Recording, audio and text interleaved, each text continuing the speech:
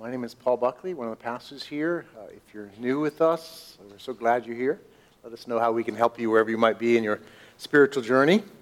One of the most important parts of coming together to worship, there are certainly many elements God calls us to use as we worship Him corporately together, but one of the more important elements is being before His Word. And so we are going through the book of Romans as a church. We'll be in chapter 5 today. So you can open up to Romans 5, and if you don't have a Bible in your hands, we'd love to get you a Bible or a journal, Romans journal for you to use.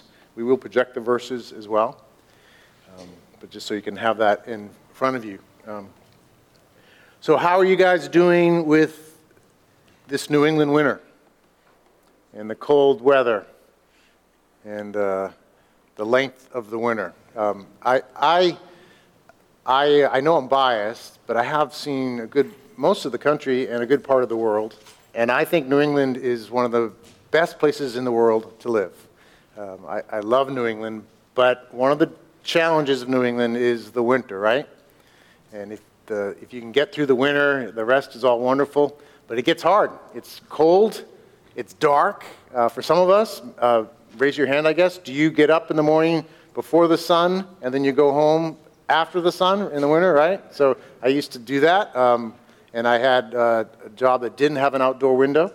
So you're living in darkness for like 2 months, and that's difficult. It's difficult to endure the New England winters, but there are some things that help. They help a great deal. There's a number of approaches that can help get you through it. One is to remember that it's not all that long. It doesn't last forever. Though it feels like forever when you're in it, it doesn't last forever. And especially when you start hitting February and you start feeling the sun and you realize, wow, the sun actually has some warmth to it. And then when the sun starts staying up longer, so you get home and you see the sun and it's up in the morning as well, that helps.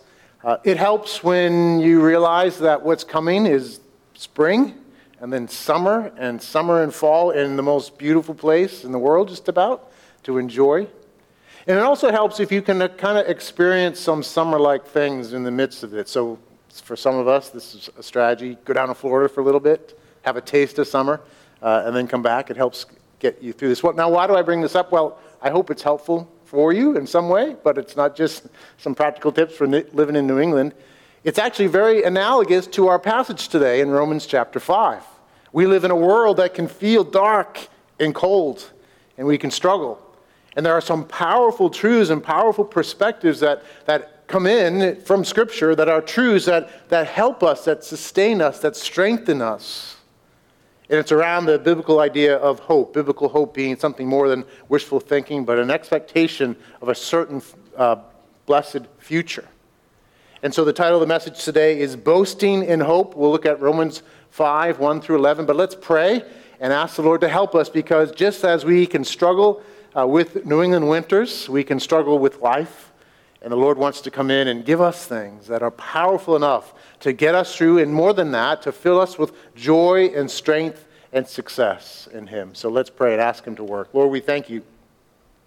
We thank you for who you are and what you've done. We thank you for your word, your living word that comes to us and fills our mind with truth, but also, Lord, imparts us with your life. And we need your life. We need your perspective today. So I pray, Lord, would you help me to do a good job of explaining your truth and accurately portraying it and proclaiming it. And would you give us power to hear and to understand, to believe and live in it, Lord. We thank you for who you are and what you've done, and that you're here with us to help. And we pray these things in Christ's name. Amen. Amen. Romans chapter 5, starting in verse 1. It says, "Therefore, since we have been justified by faith, we have peace with God through our Lord Jesus Christ, through whom we have also obtained access by faith into this grace in which we stand, and we rejoice in hope of the glory of God.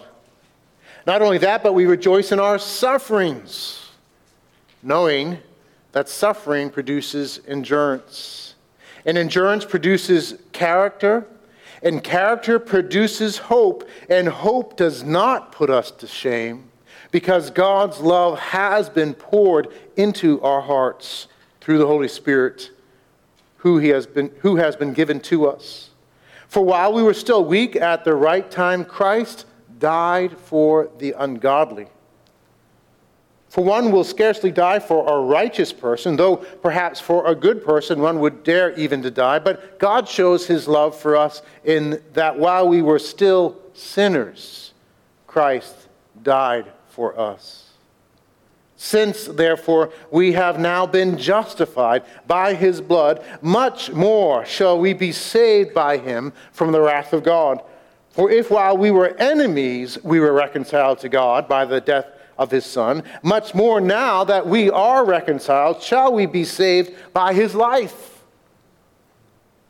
More than that, we also rejoice in God through our Lord Jesus Christ, through whom we have now received reconciliation.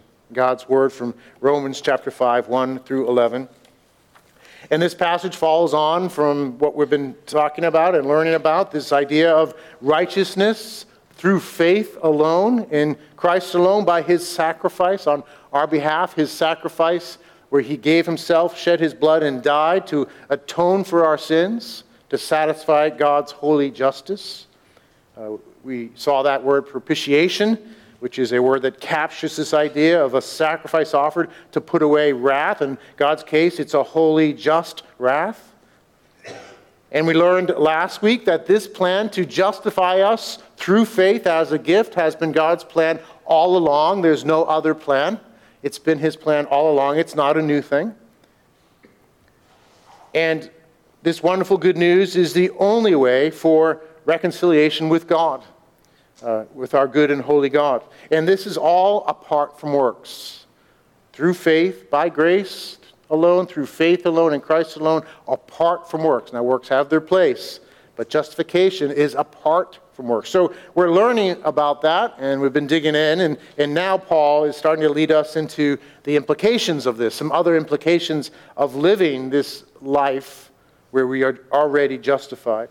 And so in these 11 verses, we will learn that those justified through faith are propelled by an amazing hope. Those justified by faith are propelled by an amazing hope. It's a hope that is growing through trials, a hope gripped by love, a hope grounded in Christ, and a hope glorying in God. And I'll hit on those as we go along. So it's an amazing hope. It is a hope full of these four different components. So first, it's a hope growing through trials. We see in verses 1 through 4 this idea. He starts out, of course, though, with this important precondition. Therefore, since we have been justified by faith, and so this is the precondition to all that's going to happen, all that has happened, all that he wants to say. We have been justified by faith. This important experience, this important reality is the precondition for what follows. And notice that it's not a precondition that says something else, like, therefore, since you have fully obeyed God, whatever. Therefore, since you have maintained a blameless life, whatever. Therefore, since you've had a deeper experience, you got that special blessing from God, you have these other things. It doesn't say any of that. As important as those things might be in their proper place, it doesn't say that. The precondition that here is, since you have been justified by faith, through simple faith, apart from works, not relying on your works, but through simple faith, receiving this sacrifice given to you for your salvation. Turning away from alternatives, of course. Faith is a turning away from other things and putting your trust in Christ. And so that's the precondition to all these other things. Having been justified, how? By faith. By faith. And I think we've seen in Romans just how clear and how important this truth is. Everything else flows from this. There's no other precondition before this other than what Christ has done and receiving that by faith. And we're following in the footsteps of Abraham as we do that. As we look not to ourselves, not to our inability, not to the deadness of our own lives, not to the deadness of our bodies, not to the deadness of our sinful condition, but to God who breathes life into the dead, who calls into existence things that are not. We put our hope in him. And so the audacious claim that we're justified by faith is not based on us, but based on God and who he is, what he's done, and his plan. There's no other plan. He says, receive this gift freely given, and that is the basis for everything else, apart from works. That is amazingly good news. It's incredibly good news for all of us. And we learned about this last week, because nothing else will work. No other plan will work. There'll be no justification, no being truly righteous before God any other way. We all fall short. We all run into, very quickly, if we're honest with ourselves, our failure, our depravity, our indwelling sin. Even as believers who have now received the Holy Spirit and do have new life, we still are fallen in a fallen condition. We still have sin indwelling, and so we're always going to be frustrated in this. And so, unbeliever, believer, all of us must look to Christ alone. Justification is by faith alone, in Christ alone. This is really good news. And that alone would be sufficient to celebrate forever. But Paul is now going to lead us into these other important implications. Therefore, since we have been justified by faith, we have peace with God. We have peace with God. We have peace with God. We have the cessation of enmity and strife between us and God. We have the settlement of God's just indictment of our lack of love and goodness. It's been settled. It's been taken care of. We have the resolution of this conflict. We have full reconciliation with God. We have full reception into the family. We are counted as sons and daughters in the family. We have an everlasting union with our triune God. We have the ultimate answer to the ultimate problem of the universe. We have peace with God. We have harmony with God, unity, love, safety, blessing. Every spiritual blessing we have through Christ in God. We have peace with God. There's no strife. There's no enmity. There's no more danger. There's no more curse, just curse hanging over us. We have all these things have been removed. We are at peace with God. We have peace with God.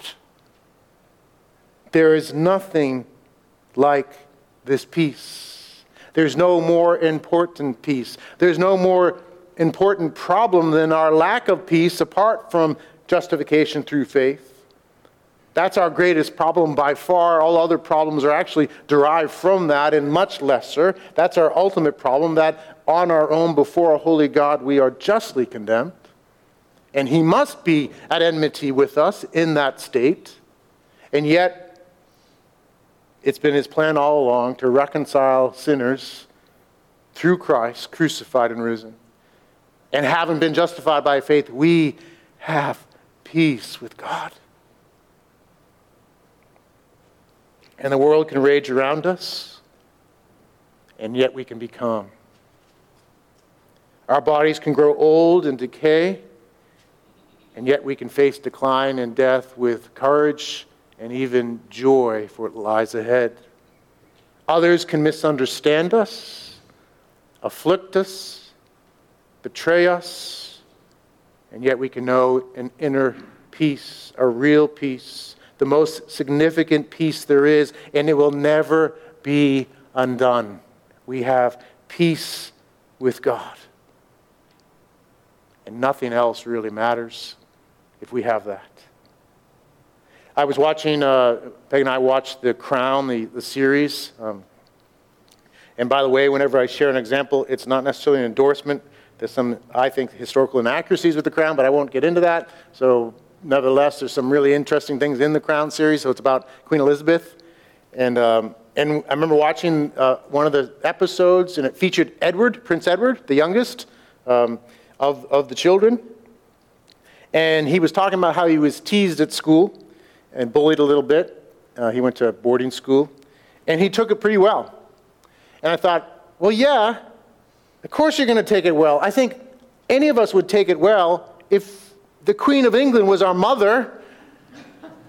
I mean, we have the most powerful, most influential, most famous, maybe one of the most richest people in the whole country for our mother.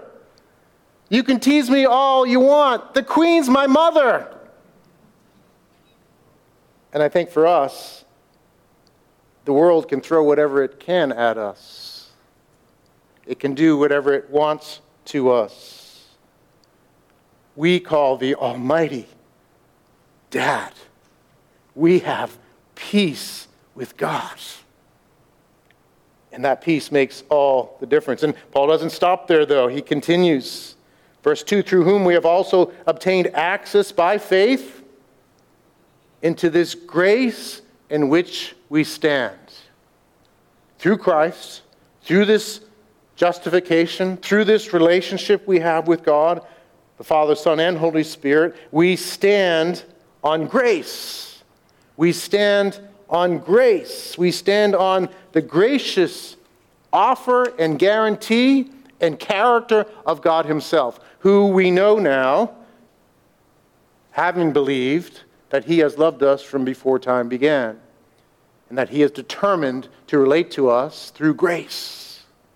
And we stand on that grace. We stand in that place of safety, that Christ has lived the righteous life that we ought to have lived and fulfilled all righteousness for us, that Christ has been crucified and died on the cross to pay for our sins. And now through Jesus, we are counted righteous. We are received as if we had lived that life. And as if we had never sinned. We are treated as sons and daughters. We stand in grace. And now he's for us in every way. In every aspect of our lives, he is for us. He uses all things for our good. We're going to get there shortly. We stand in grace. We stand in this safe place, the only safe place. In his grace. All other ground is sinking sand. All other ground will eventually erode from underneath you. No matter how long it has previously stood, it will fall.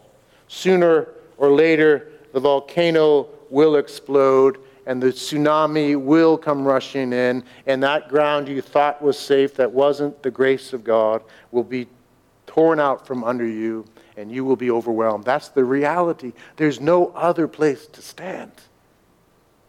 And yet God in his graciousness offers this place to any and all who would receive it. We stand in grace in this safe place this day, and the next day, and the day after that, and on the final day, we stand on that place of grace, the only safe place. And it says, in that place, standing on that place, we rejoice in the hope of the glory of God. We stand in that safe place and we rejoice in the hope of the glory of God. That word rejoice actually can also be translated we boast, and that's the title of the message, boasting in hope. It's the same word that was used earlier in chapter 4 when it said if Abraham could be righteous by works, he had something to boast about. Remember, we saw that? And then earlier on in chapter 3, where is the boasting? If salvation is, righteousness is through faith, there's none. It's removed. The same word. And it's this idea of exulting, rejoicing in something, exulting, boasting in something. And so now Paul is turning that around and saying now, because we are those who stand in grace, we boast indeed. We boast in what? In the hope of the glory of God. We exult, we rejoice in not only where we stand right now, not only what has happened already as we are already justified, but what's coming. What is sure to come, the glory of God that awaits us, the hope of the glory of God, the final putting off of all evil and decay, all curse and sin, all sadness and remorse, and the putting on of eternal, glorious bodies and a renewed creation where we will walk in perfect, mind-blowing union with our triune God forever and ever, bliss, holy pleasure, and glory unending.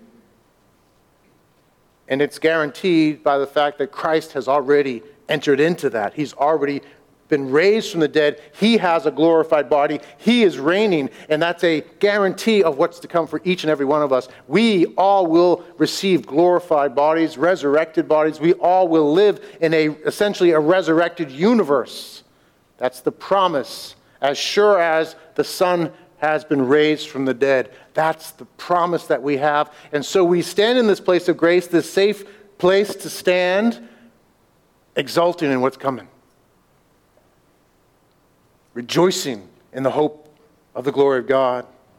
Boasting in what lies ahead and is sure for us. In the meantime, as we boast in the hope of the glory of God, Paul says something really provocative, maybe hard to understand, really different than what you would hear perhaps elsewhere. Verse 3, not only all this stuff, that's amazing, but listen to this, but we boast in our sufferings. That's a different idea. That's a different perspective. But we boast in our sufferings. We rejoice in our sufferings. Same word. We boast in our sufferings. So now, in this new relationship we have with God through faith, we're justified. We are at peace with God.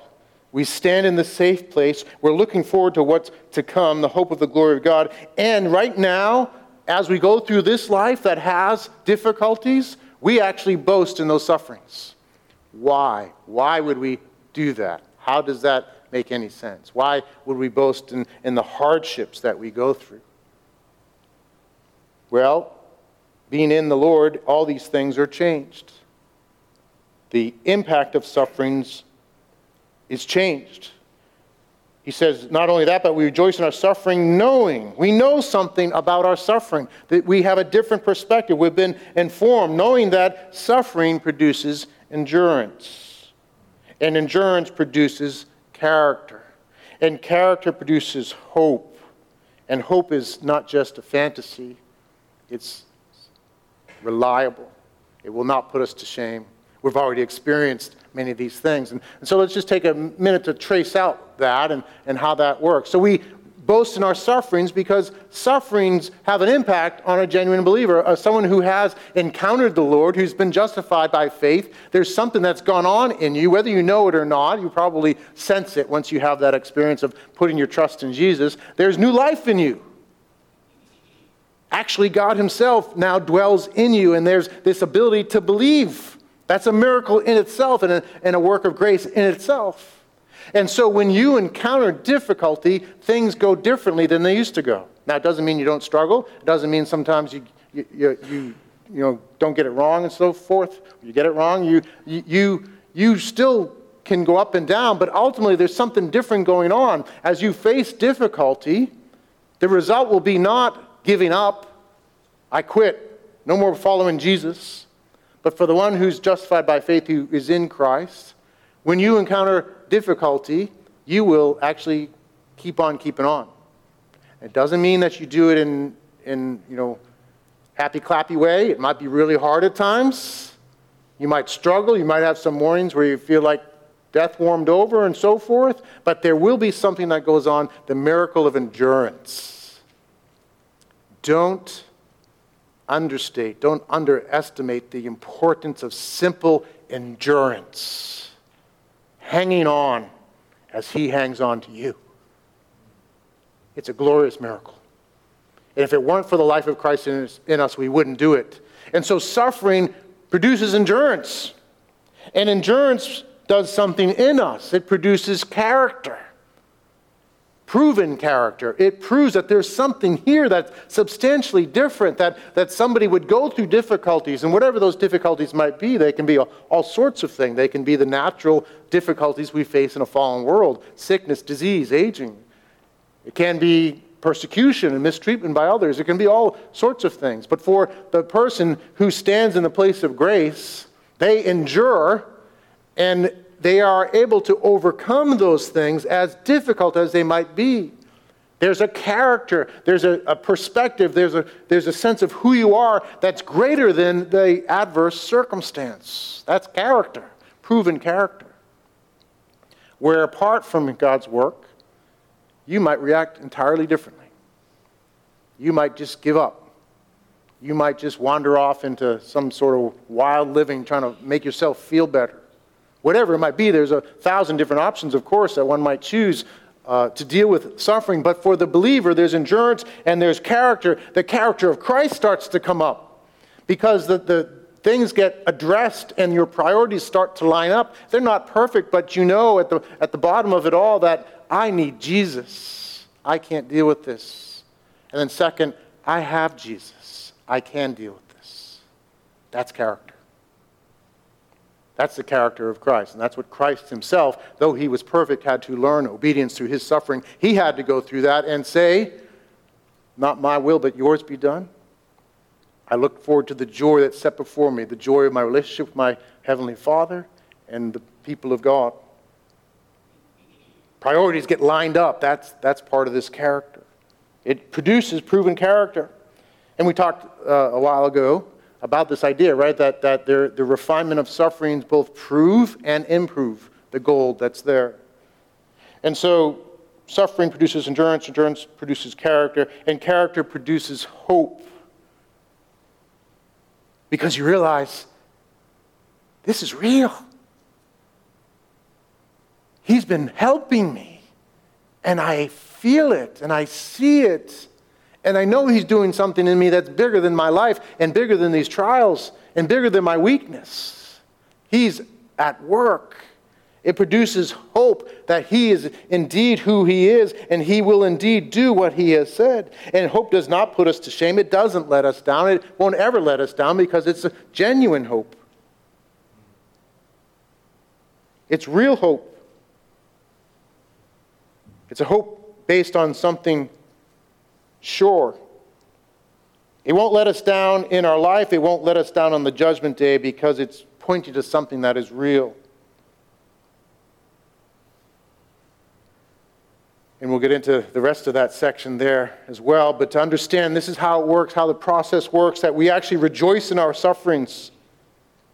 You rejoice in this reality of what you have. Suffering refines your understanding and experience of that reality that you have Jesus, you have God, and he gives you what you need. He produces in you something good. He makes you more like Jesus. And so, for the believer, we can rejoice in our sufferings. That's wild. That's so different. And yet, what a powerful message that the world needs to hear because they don't have an answer for adversity and suffering other than to run and hide or try to construct a world without that, which won't happen short of Christ. Our hope is an amazing hope. It's a hope that grows through trials. Second point, and just in case you're worried, this will be shorter. A hope gripped by love. Verse 5, hope does not put us to shame because God's love has been poured into our hearts through the Holy Spirit who has been given to us. Paul points out that this hope is reliable because the love of God, God's love, has been poured into our hearts through the Holy Spirit who has been given to us. We've experienced the love of God already. Our hope is not a fantasy. It's based on reality and truth. It's based in reality and experience. Christianity is an experiential religion, an experiential truth. It's not just a concept. It's an encounter. It's not just theology. It's God himself interacting with us as he pours out his love into our hearts. It's amazing. He pours out his love. It uses the word pour. It doesn't say drip. It doesn't say waft. He pours out his love into our hearts. This is the idea of generous giving of his love into our hearts. Now, his love is infinite. You'll never have the full measure of it because it's beyond measure. But it's the word pour indicating that it's a generous giving, a generous pouring into our lives, not simply a drop. It's a love that grants us the sense that we belong to him. He says later on in chapter 8, "For you did not receive the spirit of slavery to fall back into fear, but you have received the spirit of adoption as sons and daughters, inclusive word, by whom we cry, Abba, Father." The Spirit himself bears witness with our spirit that we are children of God. He's our Abba. He loves us. He loves us with the everlasting love. He interacts with us, and he wants to pour into us more and more again and again and again. And we are transformed as we are experiencing this love. We are to be shaped and compelled and empowered and sanctified by this great love. This is the key, the power of experiencing his love to a holy life, to a Christ-like life, to a life that pleases the Father. He wants you to ask for more, to say, "More, please. More of your love in my heart. More of your power, Holy Spirit, in my life, to grasp the glory of God in his love." This love strengthens our hope. It confirms it. And so ask the Spirit of God, the Holy Spirit, for the love of God. Now he's going to go on and connect this with other aspects where we know the love of God because we see it in what Christ has done for us. He says in verse 6, "For while we were still weak at the right time, Christ died for the ungodly." "For one will scarcely die for a righteous person, though perhaps for a good person one would dare to die. But God shows his love for us in this: while we were still sinners, Christ died for us." That his love is confirmed by the work of Christ for us while we were enemies. His love compelled him to die for you when you were his enemy. That's the sort of love he has for you. He pursued you when you were an enemy, when there was nothing meritorious in you to earn his love. He has loved you while you were still a sinner. He bridged the gap between his perfect, infinite holiness and your rebellion with his love. His love is bigger, much bigger than your sin and your failures and your weakness. His love has been poured out into our hearts, and it's to be poured out again and again. Our hope is a hope shaped by the love of God, by the experience of the love of God and the surety of the love of God demonstrated in the work of Christ on the cross. And it's to propel us in our lives, to fuel us, to fill us. And I love watching people encounter the amazing love of God, especially for the first time. I remember one man I met who had spent his life as a Boston cop, and as such, he had a lot of bitterness and brokenness. He had seen a lot of bad stuff, maybe done a lot of bad stuff in some way as well. He was as hard-hearted as could be, but he had an encounter with God. He had an encounter with the good news that God himself in the flesh, as Jesus died on the cross for his sins, loved him and died for him. And he received that truth, and he allowed people to pray for him, and he talked about this, what happened. As he was prayed for in that moment, the love of God was poured into his heart. And all that bitterness, all those years of all the things that had happened came out and were healed and forgiven. And he cried, this hardened Boston cop cried like a baby for like an hour as he encountered the love of God. That is what God does. He pours out his love into our hearts. And he wants us to put our confidence in this great love. He wants us to ask for more. He wants us to rely on his love. He wants us to celebrate this love. He wants us to boast and rejoice in this love. He wants us to cease striving in our own efforts and rest in his immense and amazing and faithful and eternal love. And everything else flows from that. Certainly, yes, there's things for you to do, but don't get the cart before the horse. Live in this reality of his great love for you. We have a hope gripped, an amazing hope gripped by the love of God. Next, a hope grounded in Christ. This is good news. This relates to what I was just saying, but there's an aspect here I want to get at that I haven't talked about yet. It says, but God shows his love for us in this: while we were still sinners, Christ died for us. Since, therefore, we have now been justified by his blood, how much more shall we be saved by him from the wrath of God? For if while we were enemies, we were reconciled to God by the death of his Son, much more now that we are reconciled, shall we be saved by his life. We have a hope grounded in Christ. It's grounded in the reality that when we were his enemies, Christ died for us.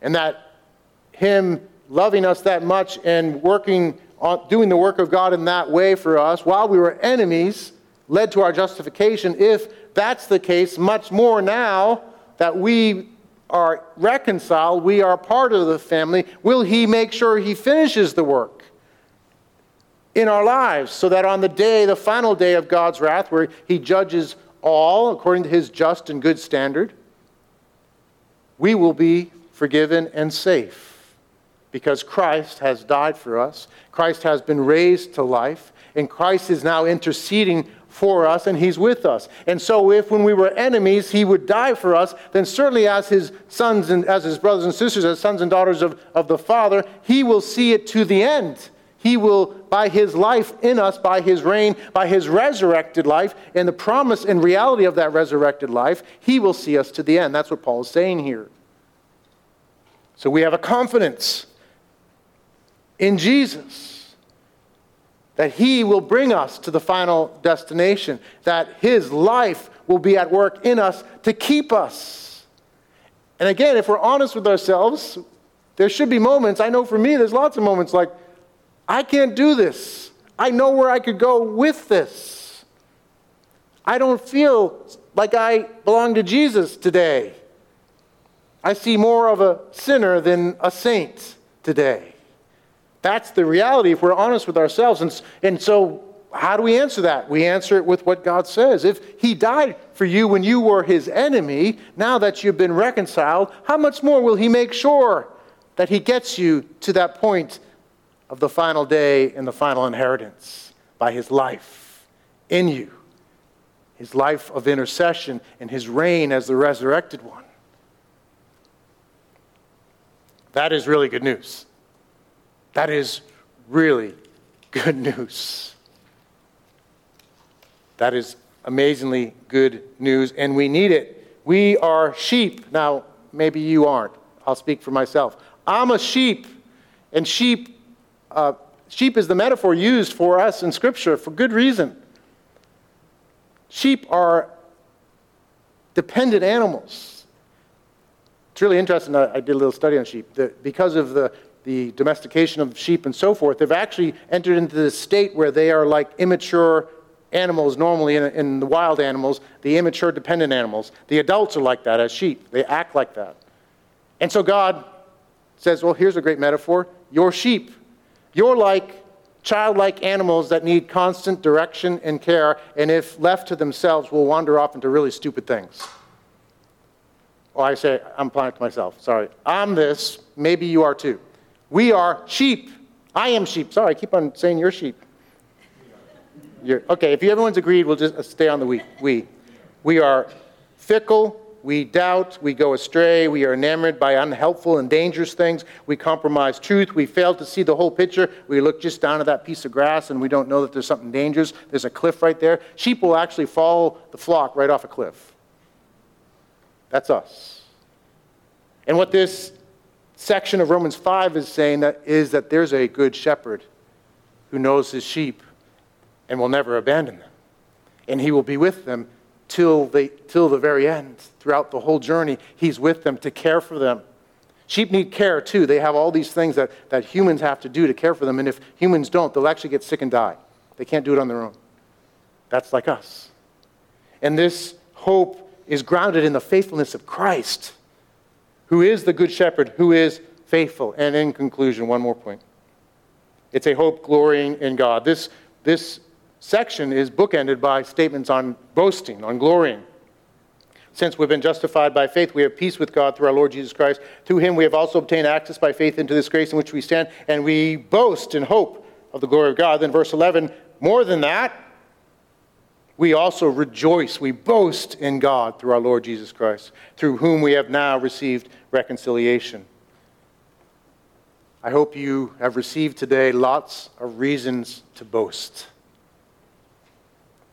To boast about all that you have, peace with God, standing in grace, trials that are used to grow you in the Lord, an experience of His love, a guarantee of His love in Christ's work, a promise and reality that He will see, just as He did this for you, He will see it through to the end. These are all reasons to boast in God.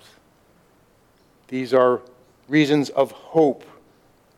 These are reasons of amazing hope that should propel us onward. It may feel like winter. It may feel it dark at times. But you've got something amazing in the hope we have in Christ to see you through. Amen. Let's pray. Lord, we thank you. We thank you for this passage and all the promises that are here. And I pray, Lord, give us power to remember them, to rehearse them, to remind one another of them, to live in light of these promises, to be propelled through our circumstances by these promises, to spur one another on to love and good deeds because of these promises as well. We thank you for the hope that we have. Glorify your worthy name as we live in it, we pray in Christ's name. Amen. Amen.